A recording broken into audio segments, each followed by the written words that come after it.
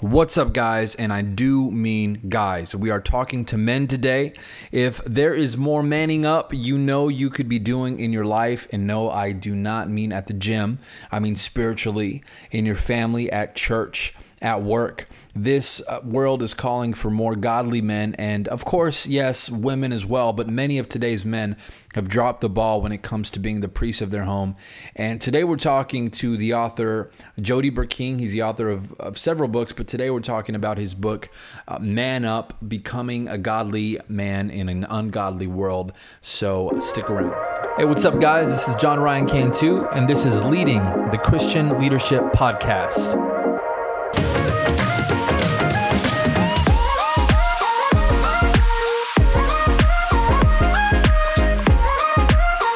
What's up, everybody?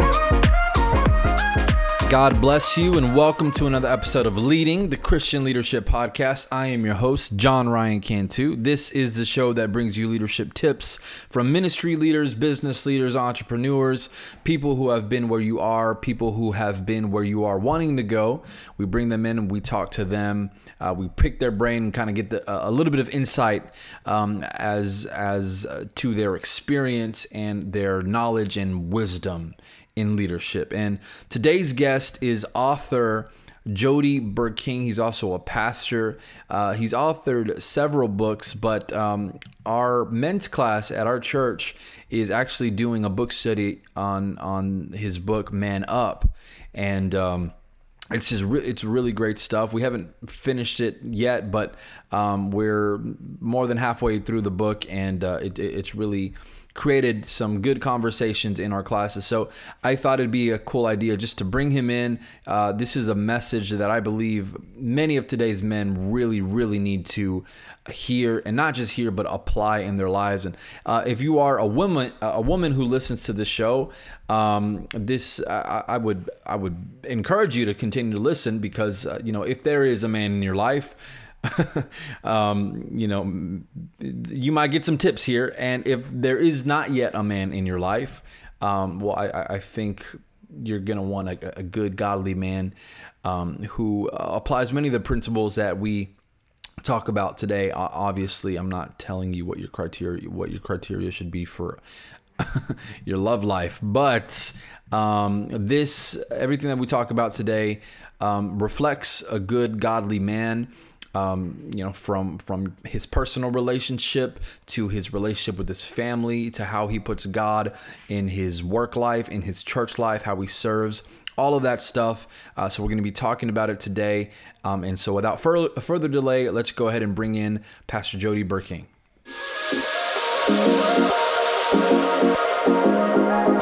Pastor Jody, welcome. Thank you so much for being with me today. How are you? I'm outstanding, John. Thank you so much for inviting me. Yeah, absolutely. I'm excited to have this conversation today. We're doing a study in our men's class on your book, Man Up, and it's really been interesting. It's really allowed our guys to open up about a lot of things that men generally don't talk about. We're not good about talking with our feelings, about our feelings and stuff like that. So it's really allowed us just to do that, and allow me to realize that us men, we're a lot alike, right? I mean, we struggle with the same things, and exactly. That's what I always say. Like, unfortunately for guys, is that we think we're the only ones that have the problem, when in reality we only have 5 major problems, and that's sex, wives, money, kids, and work. And we tend to allow our pride to get in the way to talk about those things, and the next thing you know, we're all by ourselves because we think we're the only ones going through that issue. Yep, that's true. And just getting everyone in the same room and just allowing them that platform to just talk about what they struggle with. And a lot of times it takes one brave person to go first, and then it's like a ripple effect. Everyone starts opening up, and that's kind of how the conversation went on our first night of the study. So I want to thank you, personally, just for writing that book, and I'm excited to talk a lot about that. But before we get too deep, can you just tell the audience a little bit about who you are, kind of what's your story, kind of led you to where you are today? Sure. Well, I was an atheist prior to giving my life to the Lord in 2003. And I came to kind of what I would call my Damascus Road experience of having children and realizing that they didn't come out of a cesspool of algae like I thought they did. After just looking into their eyes and seeing them grow, things just started making me ask questions. And so my wife and I gave our life to the Lord in 2003. By 2005, I was becoming very well versed in my Bible every single day, and things just started taking off in a way that I can only say it's supernatural, because I don't have a degree. I didn't do well in school, and joined the military when I was 20 years old, just because I hated college and things like that. So the Holy Spirit took over in a way, and felt a calling to ministry. And within a few years, I started pastoring. And then in 2000, and the reason that Man Up started was just the way that I came into the church. I kept looking around and thinking, man, these are the kind of guys I used to beat up in the bars. Just a bunch of what I would call sissies at the time. But God gave me a term that these are spiritual sissies in the church. And, and as a man, if you're called a sissy, you're going to do one of two things. You're either going to cower down and walk away, or you're going to man up and say, who you talking to, punk. And so I just really think, when I look down, and God looks down at his men, and he sees all of these guys just complacent and lazy, and some of them aren't even saved, but they've been going to church their whole lives.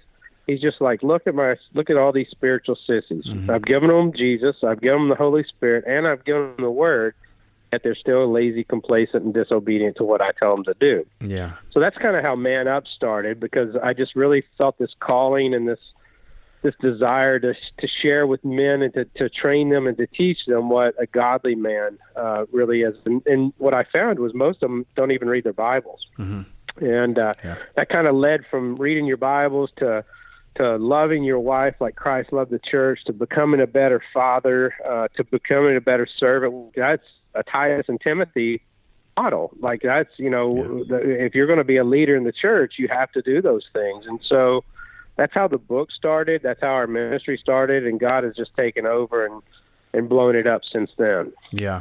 Well, that's awesome. And your book is very direct, and it's bold. And I was joking with the guys in our men's group on Wednesday. I told them that I was going to be interviewing you, and I was going to ask you why you were so mad, because your book is very direct. It exposes that spiritual sissiness, as you call it, and just like you said, no one likes to be called a sissy in any regard. But when you start to lay out the ways in which men have become spiritual sissies, it's like, wow. I mean, there's a lot of truth to this, and so you kind of have to own up to it. And so you very often in the book, at least in the first part of the book, you refer to yourself as one time a spiritual sissy as well. And so did that have a lot to do with, what inspired you to write this book, along, coupled with what you saw as a bigger problem in Christian men in the church? Yeah, totally. Because, most of my life, I always say that I got married when I was 20 years old. And I've still been married to my beautiful wife. We'll be 30 years this year. Oh, awesome. Wow. And I always say that my mom made my bed before the wedding day, and my wife made it the day after. And so I just went from being a boy in my mom's house to being a boy in my wife's house. And I never really knew how to be a man. I knew how to be a man, like, to go and work and to fight and to drink and to chase women. Like, that's what I thought being a man was. Sure. Well, then I give my life to the Lord, and, going from an atheist, a drunkard, an addict, all of these things, and all of a sudden the Lord started taking over your life and changing you. That regeneration process started. People started taking notice of that. And so I started getting accolades at church, people patting me on the back. I'm preaching more, I'm speaking more, but yet I wasn't doing it at home. And I remember the day that my wife came up to me. I was the assistant pastor of the church at this time, and we'd been saved maybe 3 years, and she said she wanted a divorce. Wow. And I was like, you're kidding me, seriously? And I was like, I'm a pastor now, and you're a pastor's wife. And she's like, yeah, but you're a hypocrite. Nothing that you're teaching and preaching, you're doing at home. And so at that point in time, I realized that I was the spiritual sissy in the group. And so I pulled back, because men typically, what we do in our pride is we say, yeah, I can pastor, I can be an elder. Yeah. But yet nobody vetted me to see if my household was in order. Right. Nobody vetted me to see if I had my character in order. Yeah. Like, none of that stuff was done, as it says in Titus and Timothy, but yet they pushed me through really quick just because I could fake it till I made it, kind of deal. Yeah. And so when my wife told me that, I pulled back out of the church. I didn't pull out of church. I just pulled back in my responsibilities, and I started growing in the grace and the knowledge of the Lord Jesus daily in my prayer time, in my Bible reading time, my repentance, and then I started pouring into my wife. And we became a unified front at that point in time. And then a few years later, she finally said, God has a calling on your life. Take off. Wow. And when that happened, man, I felt like I could walk through a brick wall because she was on my side. I was living what I was preaching and teaching at home, and I was living it at church. And so that's where most men fail every single time. We try to come into church and we do all these things, but yet we're not doing it at home. Yeah. Yeah, and that is a major problem, and I could see that being a major problem, especially for your family, for your kids who, you drag them to church every Sunday and you tell them you have to be there because you're the pastor's kids, and I'm a pastor myself, so my family knows all about going to church. I grew up a PK as well. I was always in church, and if you get home and your dad stops preaching what he preaches at church, he's not living it. I mean, that does something to your children. That sends a message to them that, okay, we can just pretend. We can just pretend to play church. And then one statistic that you gave in your book was that I think it was about 70% of boys who are raised in the church will abandon it, right, in their teens and not return. And I think a lot of that has to do with just the culture that is created at home. We're good about church culture and creating good leadership and everything, but at home, it's got to be the same. It's got to be on a whole other level, a higher level, in my opinion. Right, it does, and that's why it says that not everybody is called to preach. Sure. Not everybody's called to pastor in the Bible because, one, there's a higher responsibility, and two, that it's going to take a toll on your family. So I always say my first ministry is my family, and everything else is the overflow of that. So the more that I pour into my family, the more that I love them, the more that I show them Christ likeness in my home, the easier it is to do it outside of the church because I have my family that comes alongside of me. My son has traveled with me for years on the Man Up stuff. My wife did. They all serve in the church, and so we're seeing the fruits of our labor from that, but it always wasn't like that. I'm just glad my kids were young enough not to see the situation that my wife and I were in. Yeah. And, I wasn't really angry when I wrote the book, but I wrote it so men could hear it. Yeah, and I think sometimes men, and I wanted to write it because most men don't read, first of all, and I wanted to write it kind of at, that 6th, 7th grade education type mentality, that they could hear it because men a lot of times don't hear, they hear, a challenge. They hear an accusation. They hear, you're a sissy kind of deal. And that's where I wanted men to really just take hold and say, holy cow, does God really think this? Yeah. And when they do that, we've seen so many men just come and just say, holy cow, that book just rocked my world, because I was lazy, I was complacent, and I was disobedient to God's word. Yeah. Yeah. And it's I think it's a pretty good tactic as well, because one thing that we've discovered is that, and this is one point that you made in the book, is that women tend to be the spiritual strongholds in their family. A lot of times, they drag their families to church. They try to maintain a healthy spiritual lifestyle. They're more involved in the church. And I have found that to be true in so many of the churches that I've visited. And even in my own church, I've been in my church all my life, 30 years. And so I've seen different generations of leadership, and it always seems like the women, they tend to be the pillars, you know? Right. And one thing that I know about men is when your wives, you know, get on to you about certain things, and it becomes repetition, and they're nagging you. It's like, hey, you need to go to church more. You need to go to church more.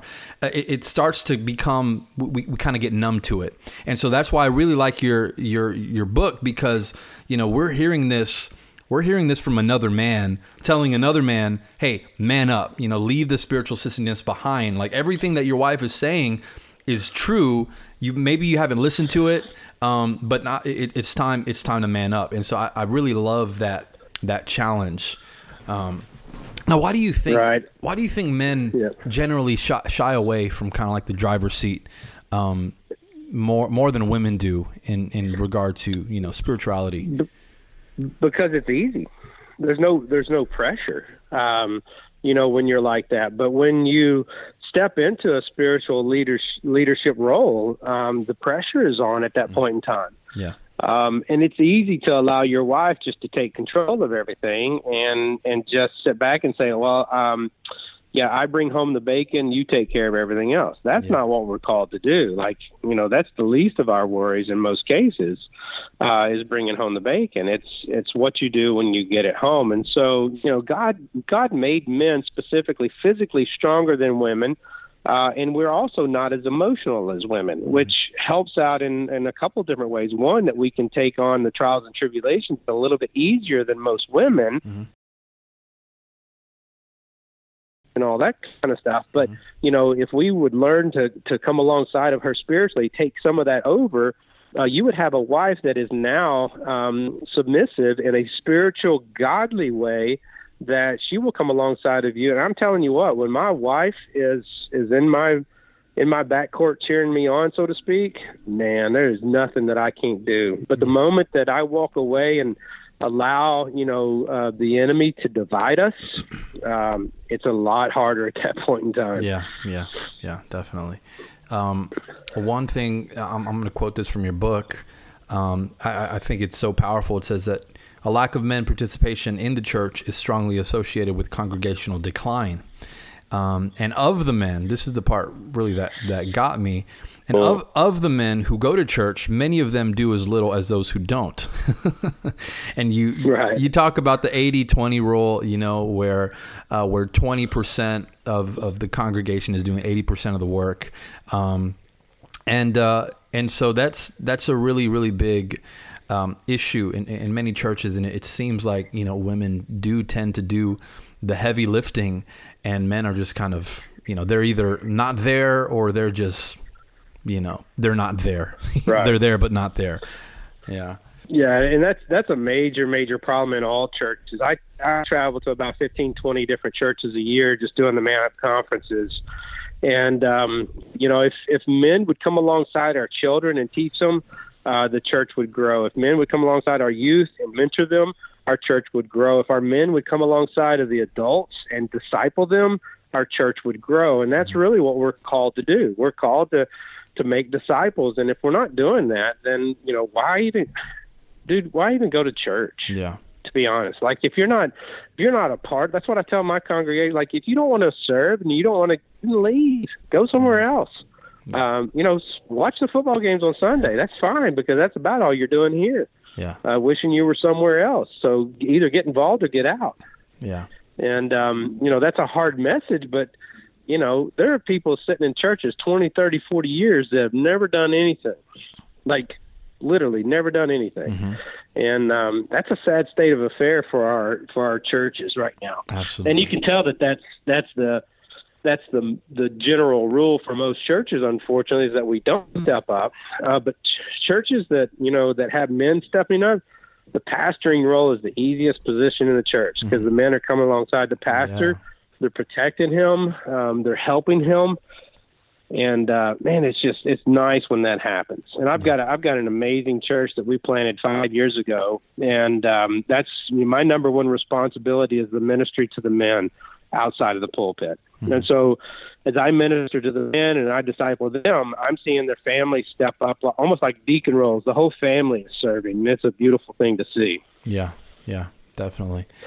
So I want to kind of get into a little bit of the meat of your book. You challenge men to man up in different ways. I think there's 8 chapters in your book, and I want to kind of talk about in which way you challenge men to step up, because it's not just manning up in the church. It's it's manning up with a lot of things, and I think the way that you have it, you have the kind of the progression of manning up. I think it's the way that it needs to be. Chapter 1 is man up personally. So first you need to recognize that there's an issue in yourself, and I'll let you expand on that a little bit, man up personally. So a personal relationship, one is first you've got to know if you know Jesus Christ, because like I said earlier, men have been going to church and women have been going to church for years and years and years, and we're seeing the moment that they hear the true gospel, a lot of times they're giving their life to the Lord. So your first responsibility is to know that you know that Jesus Christ is your Lord and Savior. Well, how do you know that? Well, by faith. One, I'm asking Jesus to be the Lord and Savior. By faith, I'm accepting that, and I understand that. And then regeneration. Have you been regenerated? Does your life look different now than it did the moment that you supposedly either said a prayer, got baptized, confirmed, whatever that is in your life? Are things different? If not, then I would say you don't know the same Jesus that I do. And a lot of people, not just me, but a lot of people who have been regenerated, and they're actually fruitful from that point on. And then read your Bible. There's 3 things that I teach Christians all the time. Read your Bible, pray, and repent. People aren't repenting because they have no clue what the Bible says. They're morally okay, but they're getting their morals from Facebook and Google and everything else instead. Our society, which that's a whole nother story. But they have no clue to repent. So the relationship with God is quenched. And so read your Bible, pray, repent. And those are 3 things that I teach to have a personal relationship. When you start doing that, man, you blossom, and Absolutely. That's a cool thing to see when people start doing that. Yeah, I want to say that a lot of times step 1 is skipped, and even step 1, 2, and 3, and they just go to step 4, and that's, I think, part of the reason. And step 4 is manning up in the church. I think that's part of the reason why you mentioned that a lot of the men in the church they're not doing anything. They're just attending church. And that really doesn't do anything, because they haven't taken care of themselves and their family first. Right. Well, that's the whole issue. Steps 1, 2, and 3, personal relationship with Jesus. Number 2 is a relationship with your wife. Okay. So, for those who are married, it typically becomes that we bypass our marriage to become either really good parents or, fathers, and really crappy husbands, or we're really good leaders in church and really crappy husbands and fathers. And so, number 1, the personal relationship with God is going to bring us closer to our wife. If we will start washing our wife with the water of the Word, and we start loving her like Christ loved the church, and that's sacrificially, we sacrifice ourselves to come alongside of our wife. We're making sure she's doing her devotions. We're making sure she's having her quiet time. We're giving her opportunities to have her prayer life, and then even washing her with the water of the Word. So you're reading it with her, you're praying it with her, and that's not a daily thing. That can happen, every so often, but man, just try it, and you're going to see major unity happen. And so we are together forever. We're not going to get a divorce. Our kids are made, or I should say, they're born to leave. And so we have to raise them in a way that one day my house is going to be empty, and it's going to be me and my wife sitting across the table from each other. And if we don't know each other, you look at the stats right now for empty nesters for divorce, outrageous. I mean, we're talking high 60s right now. High 60% of empty nesters are getting divorced. It's crazy because they don't know each other. And so when that happens, then we become better parents, not just a better father, but better parent. Yeah. And we can parent in a godly way We raise them up. They see the unity. You know, kids are little devils sometimes, and they'll split, you know, the family. They'll split the parenting. And a lot of times the parents will take sides. You know, they'll allow the kids to take sides. But, you know, in our home, what mama says, daddy says. And what daddy says, mama says. And somebody's getting a beating if they go against that, you know, somehow, some way. And so we have to be unified. And then that makes the whole family unified. Sure. And then step number 4 is the church. Then step into leadership. That doesn't mean, and servitude, not just leadership. Not everybody was born and created to be a leader. Yeah. But, you know, even during this process, you can pick up garbage. You can walk through the parking lot and pick up. There's nothing to, I'm not saying don't serve in the church. You need to be serving in the church, but don't step into leadership of the church or teaching or small group leader or anything like that until you have your household in order. Yeah. Because what the enemy will do is he'll use that against you at a later date. He'll split you somehow, some way if the family is not unified. That's so good. Yeah. So that's so true. That's so true. those are the first 4 areas that I stress highly for men to make sure that they have in order and continue. It's not just a one-time deal. That's the first 4 things that they've got to be doing in their life. Right. Yeah.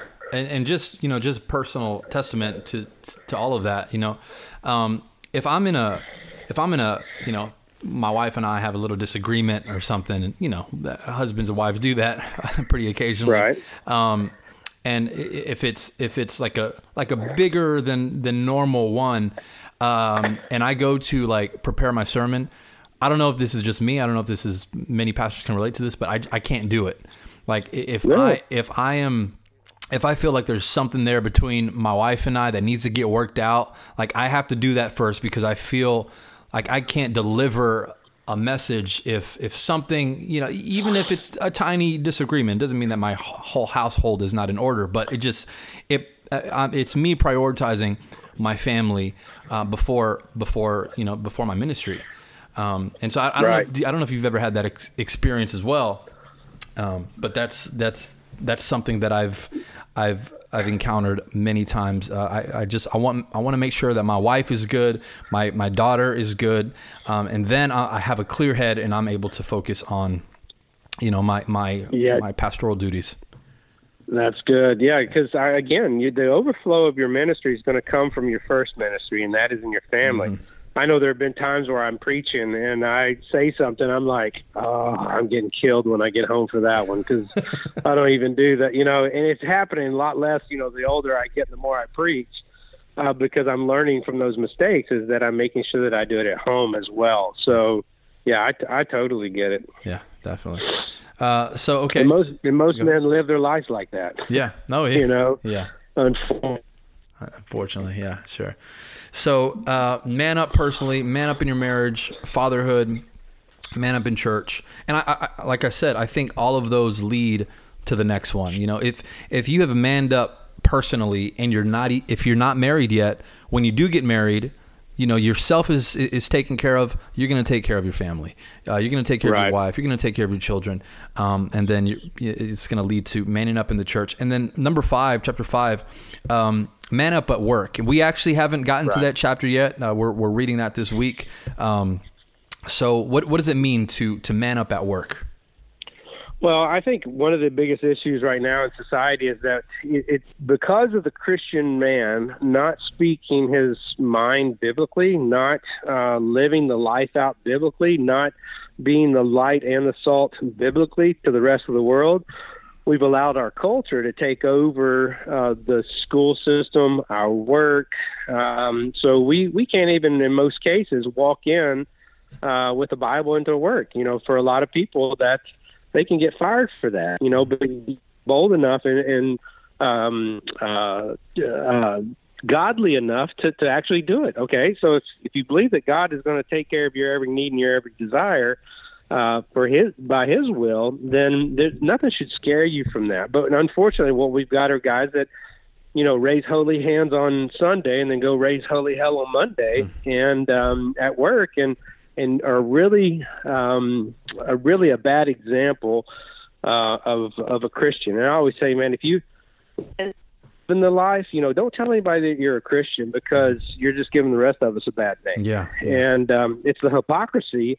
It's the hypocrisy that happens at work. And so, man, just man up at work as well. I mean, if people were to, you're standing in a circle and people were to ask a question like, who do I know that would pray for me? Yeah. Like, would they choose you, or could they even pick you out of the room to be a Christian? Yeah. So if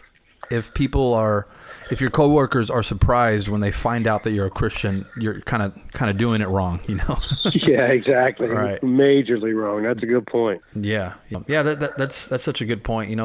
When we're at work, a lot of times, we're out in we're out in the ministry field. We're out in the world, and that's where we're actually called to be the church the most. We're not so much called to be the church inside the church. That's where we gather, that's where we worship. But where we have our impact is going to be at work, with our friends and our social lives. And if we can't be the church there, then it's like, being the church at the church it kind of cancels itself out. Like, what are we doing? So that's a great point. Number 6, man up and be accountable. I like that. Right. I like that. And this is a major disconnect in the church. We're seeing pastors fall. We're seeing elders fall. We're seeing denominations fall because of the lack of accountability in people's lives.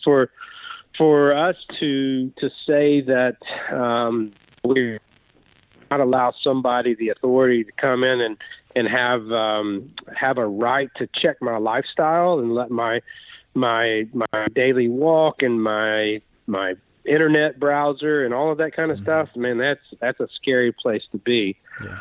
And, we've got a major issue with porn in the church. Yeah. Not only men and women, but teenagers nowadays. The average age for a person viewing porn is 7 years old. For a kid viewing porn is 7 years old. And so we've lost this idea that we can't hold each other accountable, because, again, like I said at the very beginning of this, is that we think we're the only ones that are struggling with this. Mm-hmm. When stats in the church right now are 80% of the men are viewing porn in most cases. And so this accountability issue is huge, whether it's your finances, whether it's your relationship with your wife. Men need to have an accountability partner, somebody that they can talk with. Mm-hmm. And it's not, it should be always be another man, never another woman. Sure. Do you think that you need to talk to a man? Go ahead. I was going to say, do you think that some men shy away from being accountable because they feel like they're in the same mess as others? How can I help someone if I struggle with this? I think that tends to be an issue among a lot of men. One is they think that they are a staple in the church, and they are so pompous that they think that I can't share this with anybody. That would ruin my reputation, kind of deal, because they have that such piety in the church that, they've been a Christian for 25 years and mm-hmm. 30 years, and we can't talk about this kind of stuff. And that actually happened to me with a guy in my own church. And then you have the others who just don't know. One is that they are not praying, they're not repenting. And then there are those that have, that fear of just opening up. And just like you said earlier, your first meeting, you start talking and somebody opens up and shares and is vulnerable. Holy cow, dude. I'm telling you what, that's when people start opening up, going, yeah, man, I got the same problem and the same issue. And that's where we would need to encourage in small groups, stays in small groups. So we're going to talk about it. We're going to be confidential about it. And there may be some things that you need to take off to another brother. Find somebody in your life that that one will hold you accountable. Accountability is not just one person talking all the time. That's counseling. Mm-hmm. It's actually two people talking with each other, sharing some of their hurts, their likes, their dislikes, their sins, and then having the ability to come back and say, Yeah. How you doing? Are you struggling? Let me see your phone. How's your conversation with your wife? Did you pray with her this week? Are you reading your Bible? What'd you read? Not just did you read your Bible, what'd you read? You'd be amazed when you ask a guy, hey, did you read your Bible? And they're like, yeah. Well, what'd you read? It was, and you realize, okay, well, don't lie to me. So that's accountability, and we don't have that in the church. Yeah, no, absolutely. Yeah, we don't. I think women have great accountability. Men not nearly as much. What do you think about? Yeah, I'm sorry. Go ahead. You kind of cut off. Go ahead. No, go ahead. No, go ahead. I was gonna say, this is a leadership podcast, so a lot of people who listen to this are in leadership roles, whether that be ministry or organizational, business, whatever. So speaking to church leaders and ministers, and maybe even some pastors who feel like they can't share some of their struggles because, well, I'm the pastor, I'm the leader.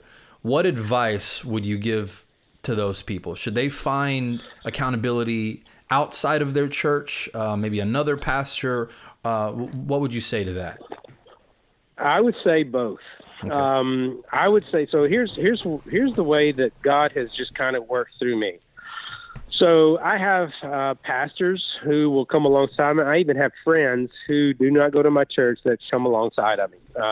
I probably have, I would say, 6 friends that I confide into different things. Not all the same things. Some of them are maybe on the sexual, the lust side, or the, those issues, or the pastoring side of just, how you want to take somebody and put your hands around their neck and shake the Jesus out of them kind of deal.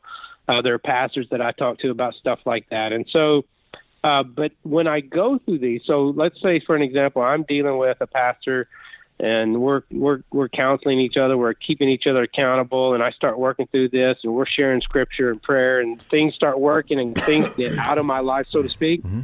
I then confide in my church. I confide in my men's groups. I confide with my elders that, man, I've been struggling with this. I just want you guys to know that here's how I'm dealing with it. Yeah. And I share it with my church, because what the church wants to know is that the guy standing up there on the pulpit, one, doesn't think he's perfect, and two, that I don't think, I don't want them to ever think that I'm perfect, because the moment you put a pastor on a pedestal, you will always be let down every single time. Right. And so I have to grow in the grace and the knowledge of the Lord Jesus daily, but I'm also human. Yeah. And people have to realize that. You hear people say, oh, the pastor's human. Yeah, we are. But the second he's in, they're like, oh, kick him out because he sinned. Yeah. But at the same time, I also share with my church those vulnerabilities. Yeah, well, I think that makes you real. It makes you relatable and approachable. I think my congregation definitely appreciates that when I tell them, hey, I struggle with these things too. With that in mind, that's also the way that you work with your spouse, your wife. Mm-hmm. Most of the men that I deal with are having some kind of lust or pornography addiction. Yeah. So as we work through those things, I tell them, do not take off running to your wife and confess this yet. Let's work through it. Let's get a plan of action. Let's go to her later on, 6 weeks, 8 weeks, 12 weeks, whatever it takes, to say, honey, I used to have an issue, but now I'm healed. Thank you to Jesus. Thank you to my accountability partner. And I just wanted to make you aware of it now, and I need your support. Yeah. So that's the same thing what you do with the congregation, and, especially pastors. We always think that we're, too good to talk about these things, but dude, that's why we need to talk about it. We go through the same things. We go through the same issues, and there are men who've got this under control that can help you out. Praise God that I've been healed of pornography addiction for the last 13 years.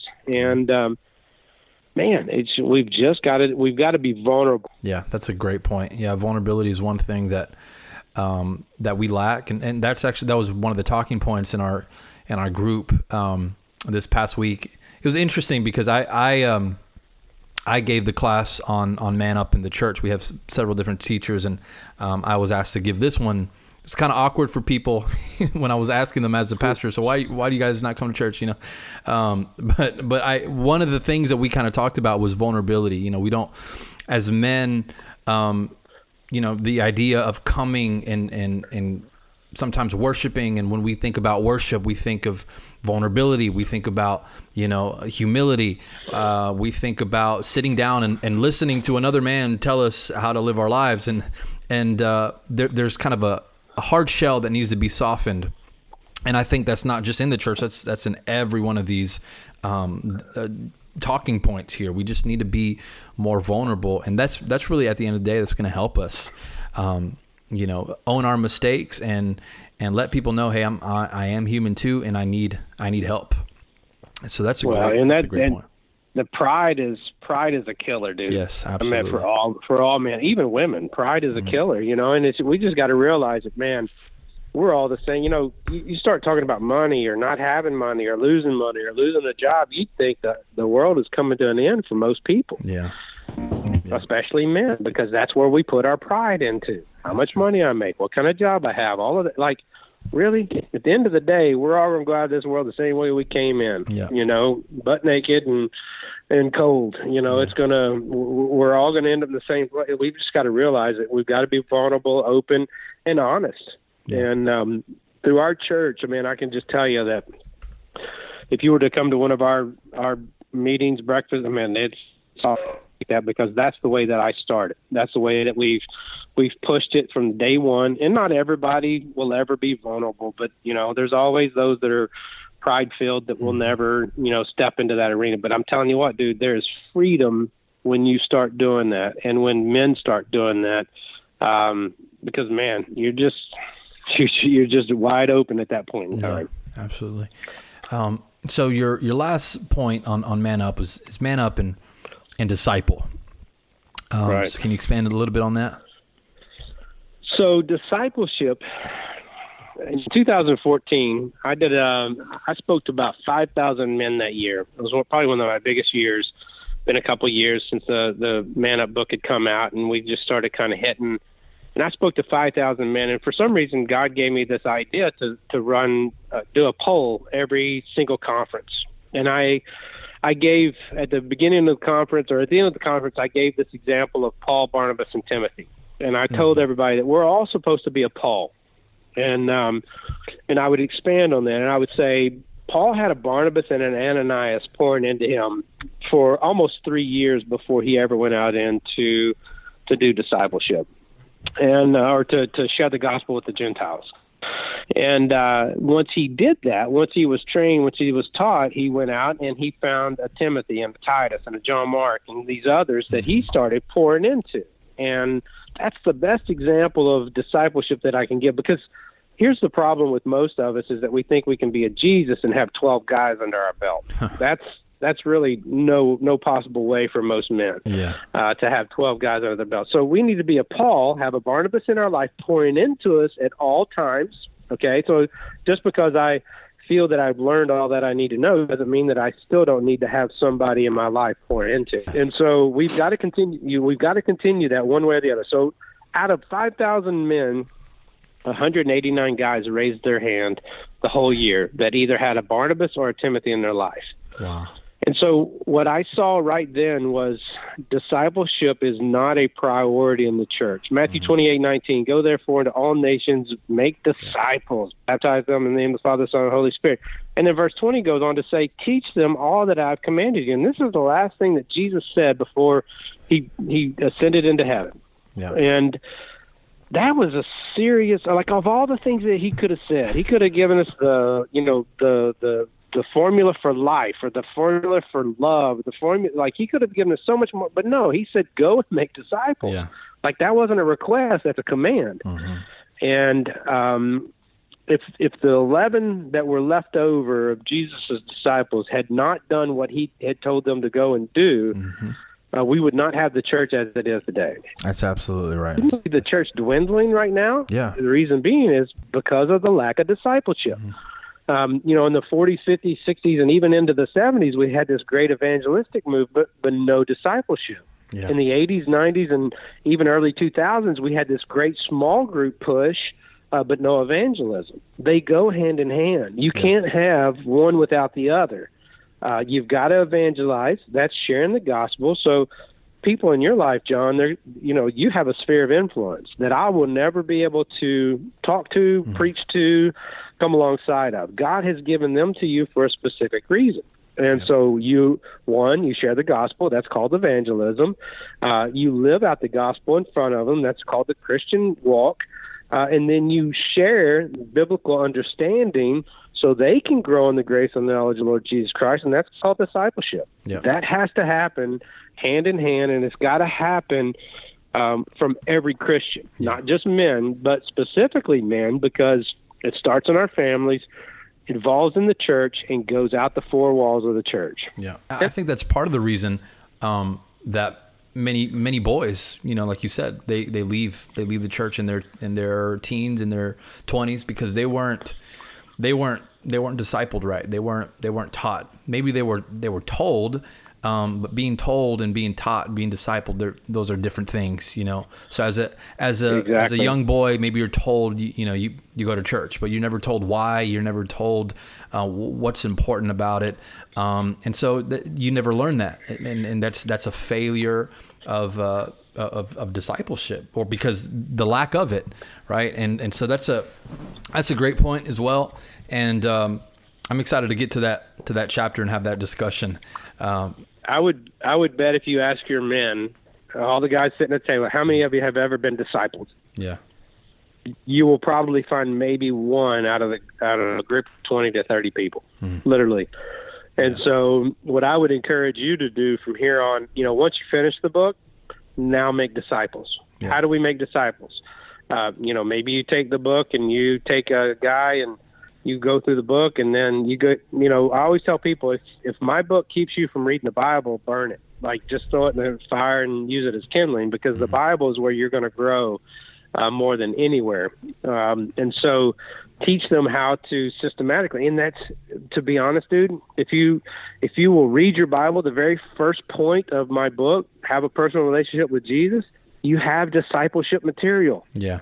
My daily devotion is most of the time, my discipleship material. I don't have to study anything else. I don't have to do book studies. All I got to do is talk about what God spoke to me this morning about. And so the bookends of Christianity are really go and make disciples. Those are the bookends of our Christianity, and everything else in the side of it is the life that we live in between the two. That's good. Pastor Jody, it's been great talking to you. And the last chapter, it's put up or shut up. Right. And so I'm guessing that's kind of just a whole conclusion to everything that you talked about. I don't know if you want to kind of wrap up just kind of with that kind of point. Yeah, here's my biggest problem with Christianity right now is that the people that are talking more than anything are the people not doing anything. I call them Google theologians or Facebook prophets.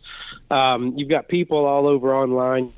Social media is a killer to Christianity right now because we think that it gives us a voice actually living out. And it's the same thing for Christian men. Like, either put up or shut up. Sit down, shut up, get out of the church, stop making the rest of us look bad, or put up. Like, okay, take what you've learned, actually do something now for the kingdom, and let's do this together. Right. Stop just, mouthing off. Most of my complaints always come, at the church that I pastor, most of my complaints come from the shallow end of the pool. Mm-hmm. The people who are the least discipled, the least biblically trained, the least servants, that's where most of the noise comes from. Get into the deep end of the pool and stop being a hindrance to the church. Stop being a hindrance to your pastor. Stop being a hindrance to your family, and come alongside of them. Pour into everybody. Be poured into, and actually do something for the gospel. Yeah. Wow, that's great. You hit it home with that last point there. This book it's been a blessing to our men's group, and it really is challenging them. I would encourage anyone to go out and read it. And I know a lot of women listen to this podcast. Buy it for your husband. I don't know what that's going to do for the price. So Here's what I would say. First of all, if women do feel like they need to go out and buy, I would suggest that they get one of their friends, male friends, to buy it for their husband. Yeah. Maybe they buy, give it to the male friend, and have the male friend give it to their husband. What I've seen in the past is, 60%. We've got a Facebook following of 860,000 followers. Oh wow! And 60% of those are women. And what we're seeing is that women want their men to man up spiritually. They want this. Like, it's not just like society's telling us that they don't. I promise you, they do. They want their men to come alongside of them, to stand up spiritually, to take over the spiritual role of the household and pour into the family. I promise you, man, it will change and rock their world when you do that. But it does not always work when a woman walks up to her husband and says, "Here, you need to read this book." Yeah. That's almost kind of like you were talking earlier. The wife keeps complaining and that dripping faucet mentality. Eventually it becomes mute. Even though the water's dripping, we eventually don't hear it anymore. So yeah. I would encourage the women to maybe sneak it in there somehow. Yeah. Without just handing it to them. Right. That's a very, very good point. I could see that happening. Pastor Jody, I don't know if there's anything else that you'd like to leave with our audience. No, I'm honored to be here. I thank you for taking my book and just pouring into these men. I pray blessings over it. Yes, sir. I've been praying blessings over it for the last 6 years, just that God would use it in a mighty, mighty way, but more importantly, that it would lead people closer to Him and to a relationship with Him. Yeah. And it has, we definitely see it.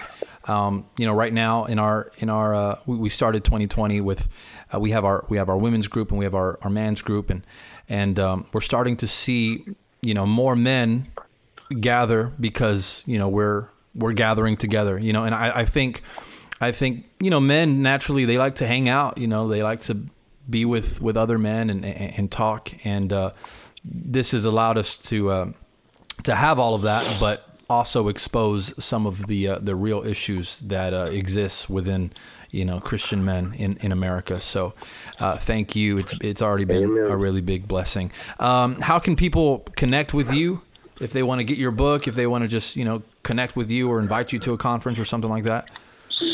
So the book is on Amazon. That's the best way to get it. They can get it to you in about 12 hours nowadays. It's Man Up, Becoming a Godly Man in an Ungodly World by Jody Burkeen. Our website is manupgodsway.org, and then you can find us on Facebook as well. We have an event site on our website. If you want me to come and speak at conferences, we are booking for 2020. Midsummer to late fall right now. So just fill out the request form and we can take care of you. Would love and be honored to. Awesome. Well, Pastor Jody, thank you once again for joining us. We're about there towards our end. So, continue doing what you're doing and pouring out that message. I believe that it's going to impact. It already has impacted many men, and I believe that it's going to impact many, many more. So thank you again, and God bless you. Well, glory to God, and I'm honored. Thank you so much. All right, brother. Thank you. We'll talk to you again later in the future, maybe when your next book is released. Sounds good. All right, brother. God bless you. God bless.